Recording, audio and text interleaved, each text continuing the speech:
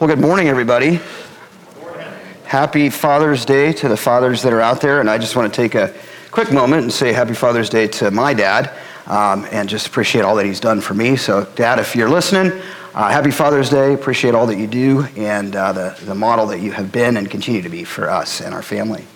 A couple quick things for you before we dive into today's message. Had a great time over at the Wicks, so just want to thank them at the family barbecue. There were several of us out there. We just enjoyed some hot dogs, chips, some fellowship, and so just really appreciate it. Thank you guys for opening up your home to us, and meant a lot to us. And then also for those of you that are enjoying Father's Day, I pray that you just have a great day today. Have a wonderful opportunity to get out and maybe do stuff with your family. Next thing I'm going to say is, how many of you are excited about the rain that we got last night? Yeah, that was nice. We were sitting there, and we kind of saw it coming through, and we were out at the pool enjoying some time, and then we went back to the house and decided to open up the sliding glass door and just kind of let the rain fall, and we just kind of heard it. And then all of a sudden we kind of said, yeah, maybe we need to close the sliding glass door because it's really coming down. And then the final thing I'm going to just say it once, is go Nuggets. I mean, I have to say it because I don't know that I'm going to be able to say much about the Broncos this coming season. So I'm a total bandwagon fan. I basically don't even know that I could spell nuggets, but I'm going to just say it. Go Nuggets. You guys are looking at me like Denver Nuggets? Okay. The NBA basketball team? Okay, they won the championships? Okay, good. You guys are looking at me like, what are you talking about? All right. Well, we are in Hebrews chapter 7, and we're going to be looking at verses 1 through 10. So if you have your Bibles with you, feel free to turn there, but also that will be up on the screen in a moment. And what's been interesting about this passage that we're going to examine in a moment is for a period through the book, we have been hearing the author speak about Christ being a great high priest in the order of Melchizedek. And we sit there and we think, well, who is Melchizedek? We wonder about this individual. Now, how many of you have ever done a study on Melchizedek? You kind of maybe look at who's who in the Bible. It's a book that's out there. You can purchase it. And basically the whole book goes through all of the people that are mentioned in the Bible and the places that are mentioned in the Bible. And so you're thinking, well, we've heard about Melchizedek. We've heard him mentioned, and so as you turn to Melchizedek, you're kind of expecting a lot of pages about this individual. You're expecting sort of this grandiose explanation of who he is, and then you realize there's not much there. And then you think, well, wait a minute, if Jesus is this great high priest in the order of Melchizedek, and then we try to find out about who Melchizedek is in the Bible, and there's really only a couple of verses that have been given to Melchizedek, what is this all about? And so what I'd like to do is I want to just take a moment, and I want to continue to encourage us, to remind us that when we have a gift that we've been given, and we begin to recognize its true value, and when we begin to place it up against other things, and we truly realize how valuable it is, we begin to cherish what is there. Now, the challenge of this is, as we've learned in the book of Hebrews, that individuals who had come to Jesus, particularly individuals who were Jewish during their time, who had most likely been part of the Christ event, or perhaps maybe had been born just briefly after the Christ event, of what I'm talking about is Christ's life, his death, his resurrection from the grave, had placed their faith and trust in Jesus. It was an exciting time, but the challenges were this, that 30 years had gone by, Jesus had now ascended into heaven, and the individuals who had placed their faith and trust in Christ were undergoing immense persecution. They were struggling to maintain their faith. The challenges of the world were too great for them. And so what they were doing was they were beginning to say, you know what? Maybe this Jesus thing isn't all that it's cracked up to be. Maybe we need to go back to what was. And so a lot of them were leaving the Christian faith and beginning to reincorporate or go back to the traditions that were found in the Old Testament. because they thought it would be better to go to that, because what they expected, what they demanded, and what they wanted of Christ wasn't occurring in their life. And so last week we talked about the fact that we walk by faith and not by sight. Because honestly, when we move forward in our lives, we can have expectations of what we think God should do for us. But oftentimes the expectations aren't the reality. And that's when we must walk by faith and not by sight, trusting in the promises of God. We discovered last week that Christ is an anchor for our soul. And so lovingly, what I want to ask you is this: if Christ is an anchor for our soul, have you anchored your soul to Jesus Christ? And that's where we find ourselves today. At the end of that passage in chapter 6, we hear the words that Christ is a great high priest forever in the order of Melchizedek. We've heard it a couple of other times. You've heard me mention it in a couple of the other sermons. And I've always kind of alluded to why that's stated. But today we're going to begin to discover why Jesus is a great high priest in the order of Melchizedek. So, simple question is this: who is Melchizedek? Who is he? Right? And why is Jesus a priest forever in the order of Melchizedek? Why isn't he a priest in the order of the Levitical priesthood? What's the difference? Why is it mentioned? Why do we need to know this? And why is the author mentioning this several times to the people who are reading this book? And so to do that, we're going to kind of look at some scriptures. We're going to look also at who Melchizedek was, but then we're going to discover the distinguished difference as to why Jesus would be under the order of Melchizedek and not part of the Levitical priesthood. Now, to do that, I'm just going to kind of give us a little bit of a hint. I'm going to give us a little bit of a clue. We learn of Melchizedek's importance and his relevance in the prophetic prediction about our Messiah in Psalm 110, verse 4. That's where we learn that there's going to be something important about who Melchizedek was, as well as who as the Messiah. David essentially is writing this psalm, and he's speaking of Christ, and he says, "You are a priest forever in the order of Melchizedek." And everybody kind of looks, and they're kind of going, Melchizedek, Melchizedek, Melchizedek. Let's see. Levitical, tribe, priest. Nope, not there. So who is this guy? Why is that mentioned? And what we're going to discover is that if you look to the Levitical priesthood, you will find nothing about Melchizedek. So why is Jesus a priest forever in the order of Melchizedek? Let's take a moment. We're going to open up our Bibles again. We're in Hebrews chapter 7. We're going to be looking particularly at verses 1 through 10. This Melchizedek was king of Salem. And, if you have your Bibles, I would mark that, priest of God Most High. He met Abraham returning from the defeat of kings and blessed him. And Abraham gave him a tenth of everything. First, speaking of Melchizedek, his name means king of righteousness. Then also king of Salem means king of peace. Without father or mother, without genealogy, without beginning of days or end of life, the Son of God, like the Son of God, he remains a priest forever. Just think how great he was. Even the patriarch Abraham gave him a tenth of the plunder. If you have your Bibles, I would underline that because that's going to become extremely important in just a minute as we discover the superiority of Melchizedek, hence the superiority of Christ over the Levitical priesthood. Now, the law requires the descendants of Levi who become priests to collect a tenth from people, that is, their brothers, even though their brothers are descended from Abraham. This man, however, did not trace his descent from Levi, yet he collected a tenth from Abraham and blessed him who had the promises. If you have your Bibles again, verse 7 is extremely important, and it says, "And without a doubt, the lesser person is blessed by the greater.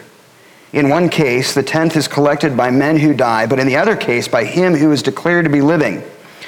One might even say that Levi, who collects the tenth, paid the tenth through Abraham. Because when Melchizedek met Abraham, Levi was still in the body of his ancestor. Huh? What? Why is this here? Remember and recognize that the author of the book of Hebrews is going through a systematic work demonstrating the superiority of Christ to all of what was happening or had happened in Old Testament law. You have to remember that we've traveled through this book, and the entire book, the purpose behind it is for the author to demonstrate Christ's superiority over all of the old system. What he's doing is he is systematically, essentially, debunking any area that an individual might go to and say, well, perhaps this is better. Maybe this is better. Maybe that is better. So if you remember back, we've worked through this text and we've discovered that Christ is superior to the prophets. He's superior to the Old Testament system. He's superior to Moses. And then we've also been hearing that he is a priest forever in the order of Melchizedek. And so now what we're going to discover is why. And we read this and we hear the author talking about the fact that some guy named Melchizedek came along and Abraham had to pay him a tenth and that Melchizedek blessed him. What is that all about? Why is that there? Why is that even being mentioned? And then we hear, well, that because that happened, this guy, Levi, okay, well, I kind of think I remember Levites, Levitical priesthood, also, therefore, is inferior to Melchizedek.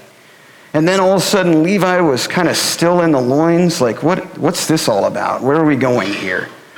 And so what we're doing is we're going back, and what we're going to see is that the author is demonstrating Christ's superiority because of who Melchizedek was. And then what we're going to discover is that Christ had to be in the line of Melchizedek and not in the line of the Levitical priesthood. So let me take a minute and let's kind of break this down, okay? The first thing that I want to show you are in verses 1 through 3. And what we're going to discover is this. We discover the uniqueness of Melchizedek. And his uniqueness was that he was both a priest and a king. Don't miss that. He was both a priest and a king. That's extremely important. Now, how do we know this?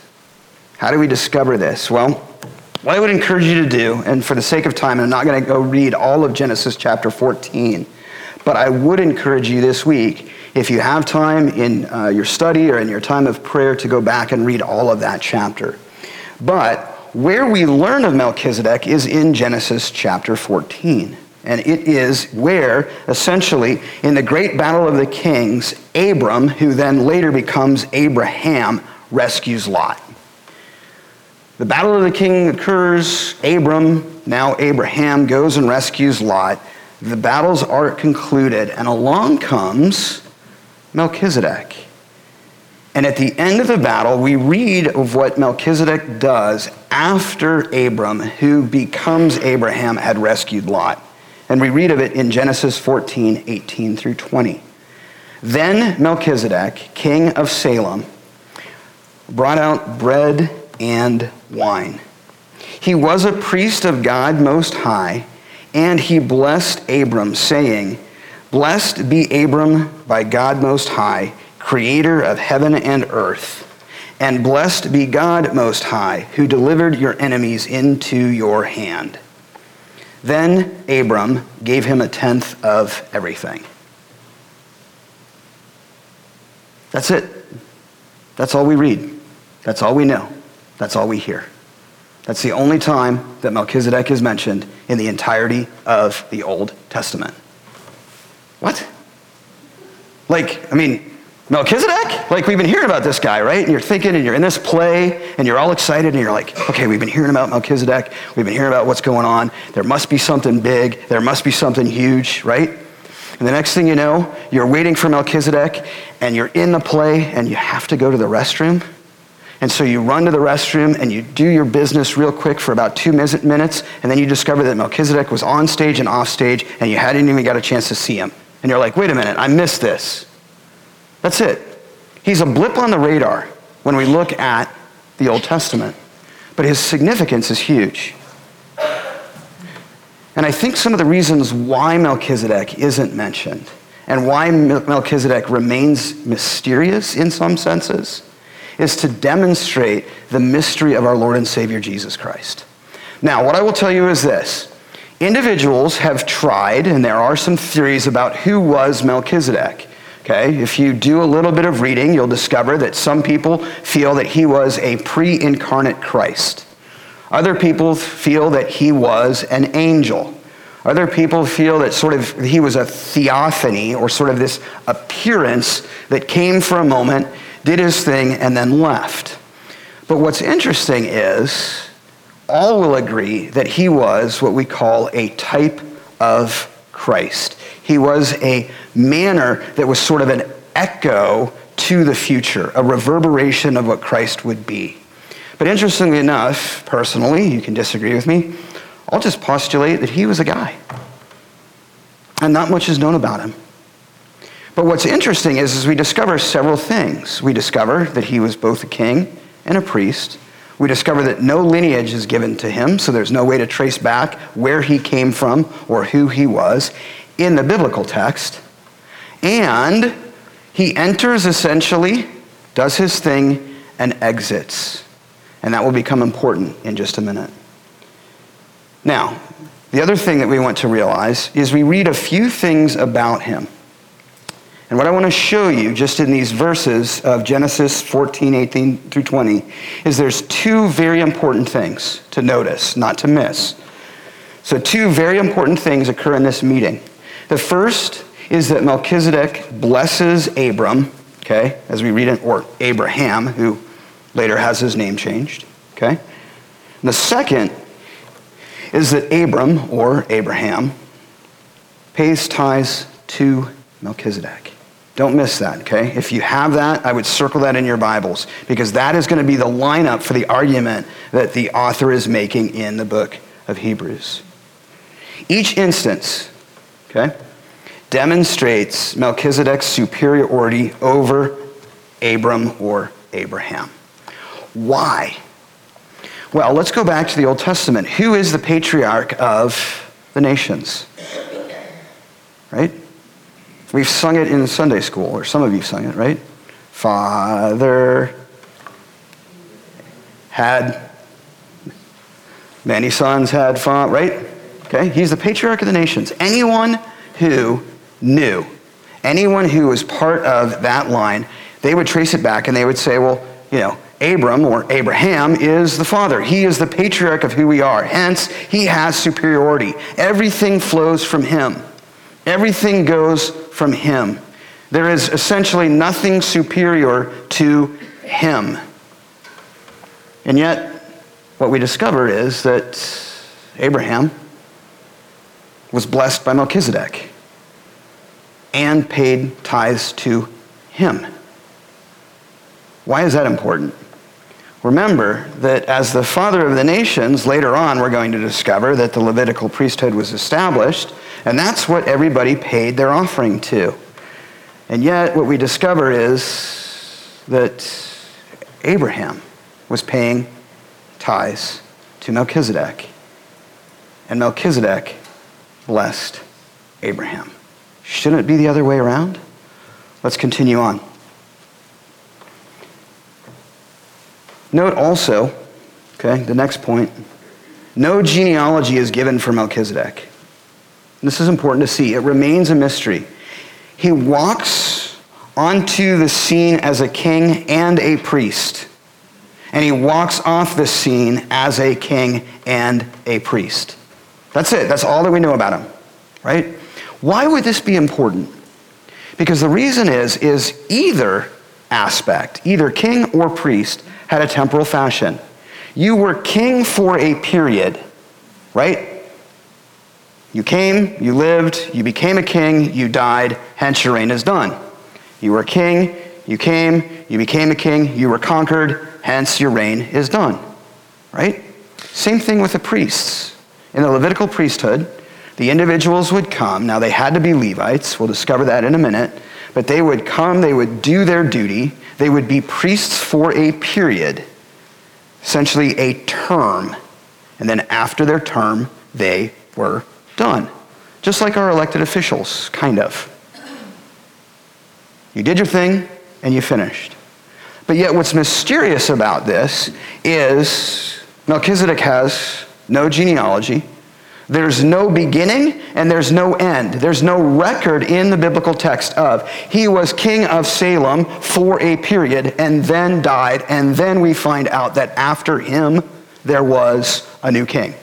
Or he was conquered and we find out there was a new kingdom. And part of that is a reverberation to demonstrate the continuation of the kingdom of our Messiah.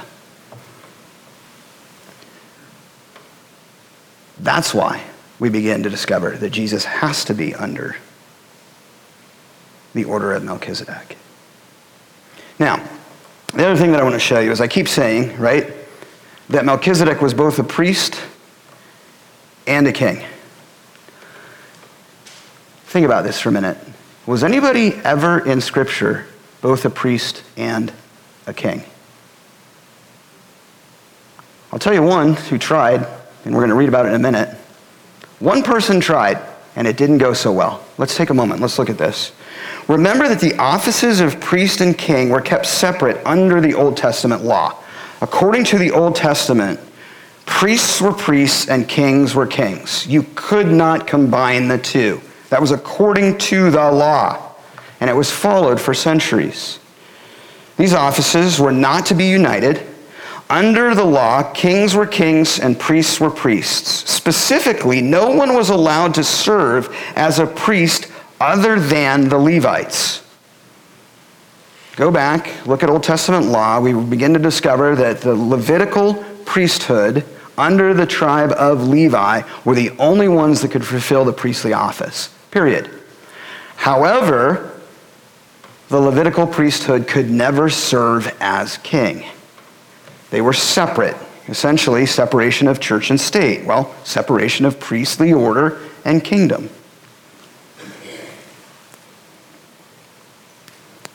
One person tried this. Uzziah, king of Judah, in his pride, tried to unite these two offices for himself. I'm going to do it. I'm king, and I want to be priest. I'm going to do it. And all I'm going to tell you is read in 2 Chronicles 26, 16 through 23. It didn't go so well. He ended up with leprosy for the remainder of his days. In his pride, when he said, this is what I'm going to do, I'm going to unite the two offices, God said, no, you're not. That's reserved for my son and my son alone, who is under Melchizedek, who demonstrates the unique aspect of being able to be both king and priest. And so we look and we read again in verses 1 through 3. Melchizedek was king of Salem and priest of God Most High. He met Abraham returning from the defeat of the kings and blessed him. And Abram gave him a tenth of everything. First, his name means king of righteousness. Then also, king of Salem means king of peace.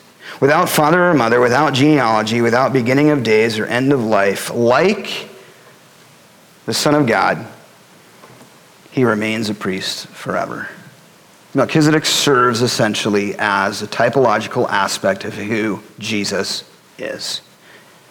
Hence, Jesus is under the order of Melchizedek. Now, don't miss this. As we see in the second verse of Hebrews chapter 7, Melchizedek's name means that he was king of righteousness and Prince of Peace. Do we hear that about someone else in the scriptures? Our Lord and Savior, Jesus Christ. Therefore, unlike the priests from the Levitical tribe, Melchizedek serves in a unique dual role of king and priest, which is a foreshadowing to our Savior Jesus, who is both an eternal priest and king. The big aha moment that people are hearing in this, when they discover that Jesus is a priest forever in the order of Melchizedek, is that Melchizedek, if they could even remember, was the only individual that they know in their lifetime, or perhaps in their history, that served in both the king and priestly role and lived. And if they remember back and they look at it, they would also go back and say, no one else has done it other than when Uzziah tried to do it, and it didn't go so well for him. And so what is happening here is the author is saying, don't forget the uniqueness about who Jesus is, because no one else can serve both as priest and king, except for Jesus. We'll discover that in more detail in next week's sermon when we look essentially at the latter verses of chapter 7. But for now, the author is developing the argument to say, you need to know why Jesus is the great high priest forever in the order of Melchizedek. Now also, what I love about this is Charles Spurgeon's quote, okay? Think through this for a minute. To both be a priest and a king, one who's righteous and one of peace. The two are inextricably linked, and that's what Spurgeon sort of pulls together. He says, don't miss this. It's not just, yeah, he was a king of righteousness, and he was essentially the king of peace. What Spurgeon is saying is that the two go together, the two go hand in hand, and essentially the peace comes out of him being a king of righteousness. Spurgeon says this, note well the order of these two, meaning, okay, being the king of righteousness and the king of peace, and the dependence of one upon the other. For there could be no true peace that is not grounded upon righteousness, and out of righteousness, peace is sure to spring up.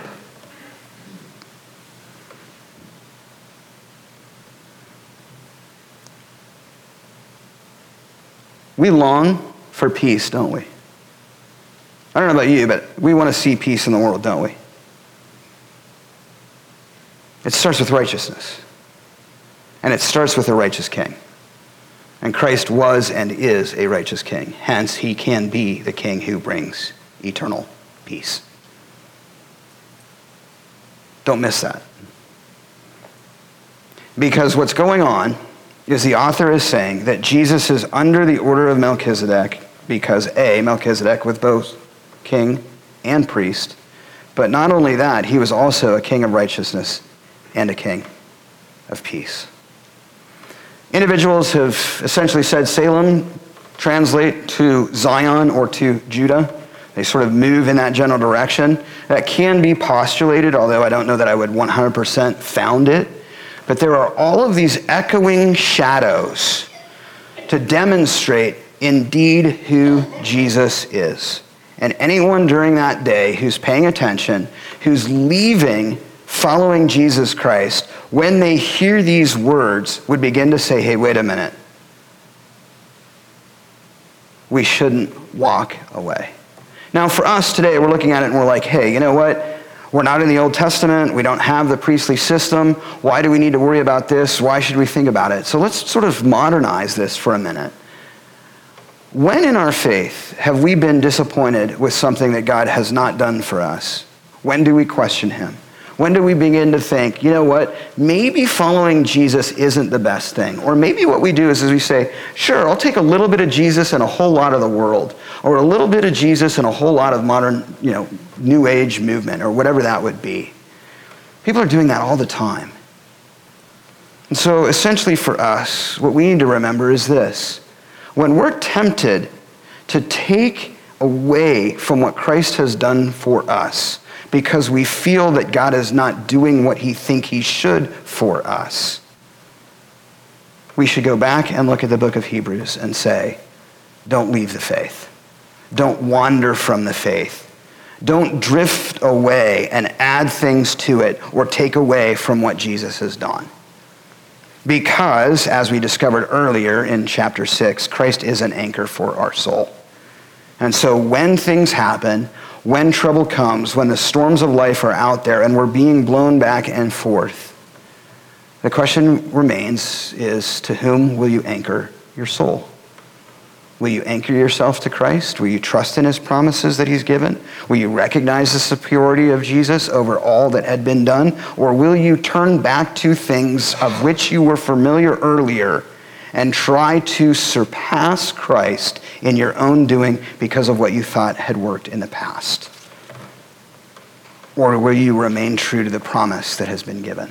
That's the whole thing that's going on right here. And so essentially, what the author is doing is he is little by little systematically demonstrating to each and every individual how Christ is superior to any aspect of the Old Testament. Now, the other thing that is interesting, we continue on, and we see in verses 1 through 3 essentially that the uniqueness of Melchizedek was that he was both a priest and a king. And then we begin to read and discover this whole thing about how Abram, or now Abraham, was blessed by Melchizedek and gave him a tenth. And that means that Levi was essentially under Melchizedek because Levi was still in the loins. And we're like, what? What are you talking about? So essentially, verses 4 through 10, the central point that's being made, and anyone that understands it, anyone that looks at it is going to go, oh, okay, now I get it. What the author is driving at is this. Melchizedek was superior to Abraham, and therefore Levi, and hence the entire Levitical priesthood. That's the line of argument that individuals would look at and they would go, okay, now I get it. Now I understand. Now, before I drive into this and show you why, you have to go back and you have to think through this, right? None of us have been around as long as the Levitical priesthood was in order. For centuries, the people of God were used to the Levites being the ones who were the priests who would go and would provide the sacrifices for the offering of God. They were the ones who would care for the temple. They were the ones who would care for the tabernacle. It was designed by the Old Testament system. So you know in your life, the Levites are the ones who care for the sacrifice. They were the priests. You also know that the Levites were under Father Abraham, the patriarch of our society. These guys, whoever they are important. But now watch how the author systematically demonstrates Melchizedek's superiority to all of that system. Right? In Old Testament, remember this, Levi, right, was a descendant of Jacob, who was the son of Isaac, who is the son of Abram, or Abraham. That's where it's important. So look at that genealogy, right? And remember that genealogical significance, particularly for people in the Old Testament, is huge. Who you came from, who you were under, who your father was, had a huge level of importance. And so in this, they're looking and they're thinking, okay, now I see why we're going all the way back to Abram or Abraham. Because the entire priestly system is under the Levitical tribe or the Levitical priests. Now, watch this.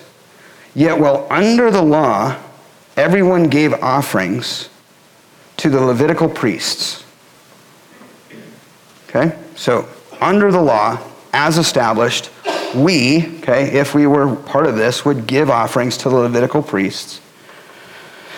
Here, meaning in this instance, the Levitical priests, as descendants of Abraham, gave their offerings to Melchizedek. That's what he's saying. because they are under the line of Abraham. And Abraham gave Melchizedek the offering. Melchizedek is the one who is superior. That's what's going on. That never happened before. The Levitical priests would never give an offering to someone greater other than God. And they would not be blessed. And so what he's doing is, through the line, he is saying, because Melchizedek was the one who blessed Abraham and gave blessing, or Abraham gave an offering to Melchizedek, Melchizedek is superior. Because the Levites are under the lineage of Abraham, they are also inferior to Melchizedek. That's the argument that's being made. So we continue on, and it says, here the Levitical priests, as descendants of Abraham, gave their offerings to Melchizedek. The inferior gives an offering to the greater, and the inferior is blessed by the greater. Do you see how that's important? Now we read what the author is saying in Hebrews 7:4. Just think how great he was, meaning Melchizedek. Okay, so think about this. Think about how great he was. Think about how great this Melchizedek was. Even the patriarch, okay, Father Abraham had many sons, right? He was the, I can't even sing, but big dude, main guy, okay? Even the patriarch, even the one who we are all under, all of what's been established, from what all flows, even the patriarch gave him a tenth of the plunder. Again, go back and read Genesis 14. Okay? Now the law requires the descendants of Levi who become priests to collect a tenth from the people. Okay, that's Old Testament law. We know that the law requires, essentially, the descendants of Levi, those who are under Levi, who become priests to collect a tenth from the people. That is, their brothers, even though their brothers are descended from Abraham. Okay, so he's going back and he's saying, look, we collect from the Levites, or the Levites collect from us, but they are descended from Abraham. There's the line. Right? This man, okay, however, did not trace his descendant from Levi. He wasn't part of this. He wasn't part of the Levitical priesthood. He wasn't under the Levites. Yet he collected, okay? He collected a tenth from Abraham. What? So wait a minute. We're supposed to be under the Levitical priests who are supposed to be under Father Abraham. But yet this guy comes along and takes from Abraham, of which we're supposed to be under and giving to. Doesn't make sense. But the argument is that's why Melchizedek is superior. And he blessed him who had the promises. And that's where verse 7 begins to make sense. Okay? That's why I told you to circle verse 7.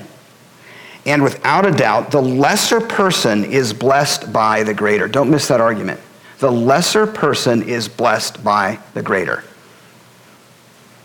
Who blessed who? Melchizedek blessed Abraham. The lesser is blessed by the greater.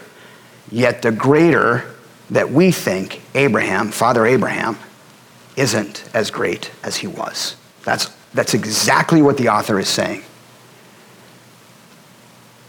In one case, the tenth is collected by men who die. Okay?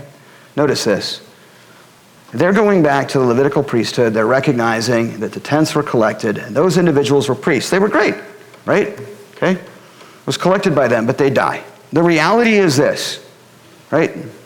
One of these days, I'm going to die. I'm going to go be with my Lord and Savior, Jesus Christ. I'm not going to live forever here.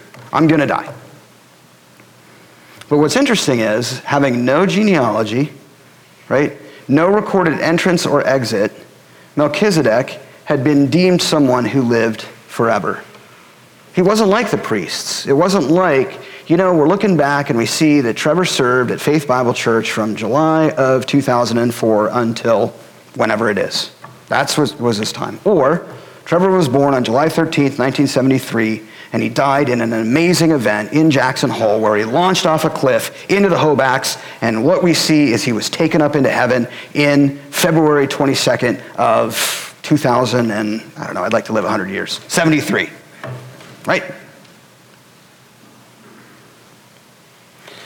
The mystery becomes the glory.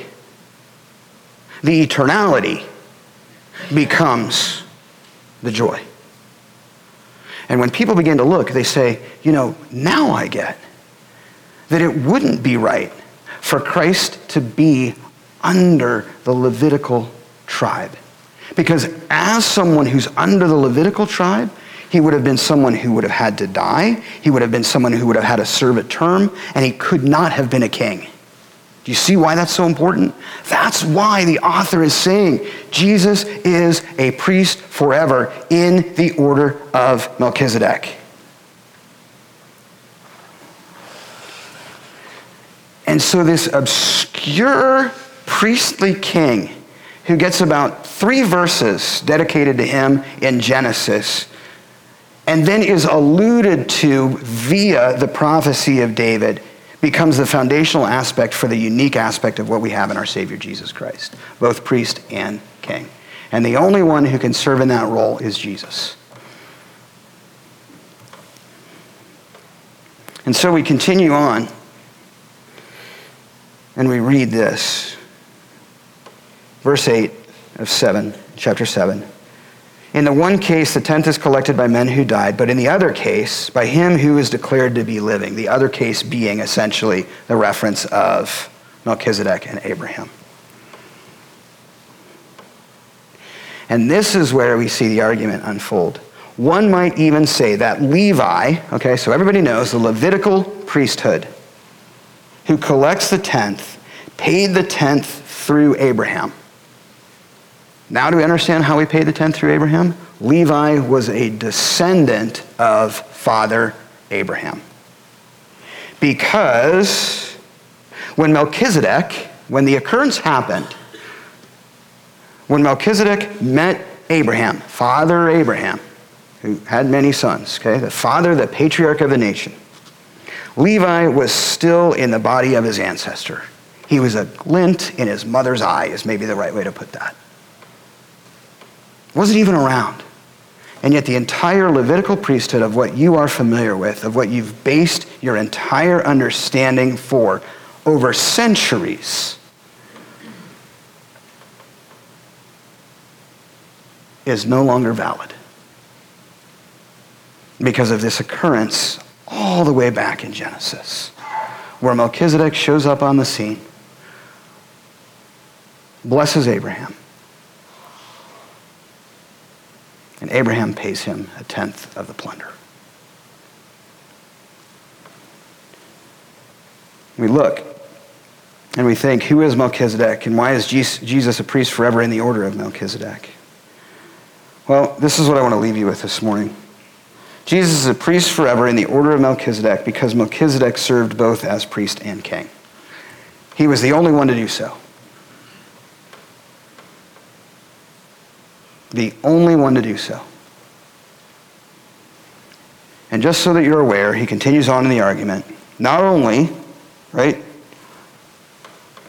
was Jesus and Melchizedek individuals who served both as priest and king, they both are superior to the entire Levitical priesthood. That's why Jesus is a priest forever in the order of Melchizedek. Now, why is that important? Right? Why will that need to be discovered? We're going to go in more to that, and if you are someone who's kind of a type A person, that's going to be essentially marked out in the next part of this chapter. We're going to see, and you can actually see it in the NIV, it says Jesus is like Melchizedek. And the importance in that is to go back to the people and say, look, you're wanting to go back to something. You're wanting to go back to something that you thought had worked. Things aren't going the way that you want, the way that you expect, and so you're abandoning Jesus, who is the best of the best, who I have, as the author is saying, been systematically showing you why he is better than anything that you're trying to go back to. I'm walking through, and everything that you're running to, I am showing you Jesus is better. Everything that you're trying to use to surpass Jesus is inferior to Christ himself. And so the question that I want to ask you this morning is this: what are you running to other than Christ? What are you running to in your life because you think that by running to that, you will have something better than Christ alone? What are you afraid of to lose in your life to just have Jesus? Because what's going to happen is the author is going to say the exact same thing in chapter 12. Where are you running and where are your eyes fixed? That's what he's doing. He is building this building block. He is putting up the argument. He is debunking anything that could be better than Jesus. And he's saying, look, you want to look to that? I'm going to show you how Jesus is better. You want to look to that? I'm going to show you how Jesus is better. You want to look to that? I'm going to show you how Jesus is better. And everybody's trying to scatter, and everybody's trying to say, well, what about this? Or what about that? Or what about this? Because I'm not getting what I want. And the author's coming forward and he's saying, Jesus doesn't exist to give you what you want. Jesus exists to give you what you desperately need. And that is the salvation of your soul.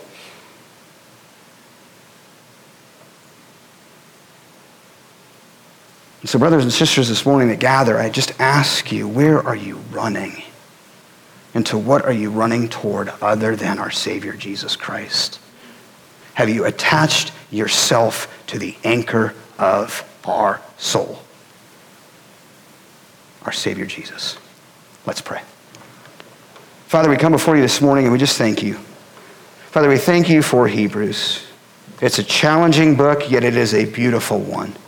And Father, we thank you for the diligence of the author to systematically take time to demonstrate the superiority of Christ over every Old Testament aspect. Father, we've been hearing about this Melchizedek, and it's interesting because there's not much known about him in the Bible. But what is known is wholly important.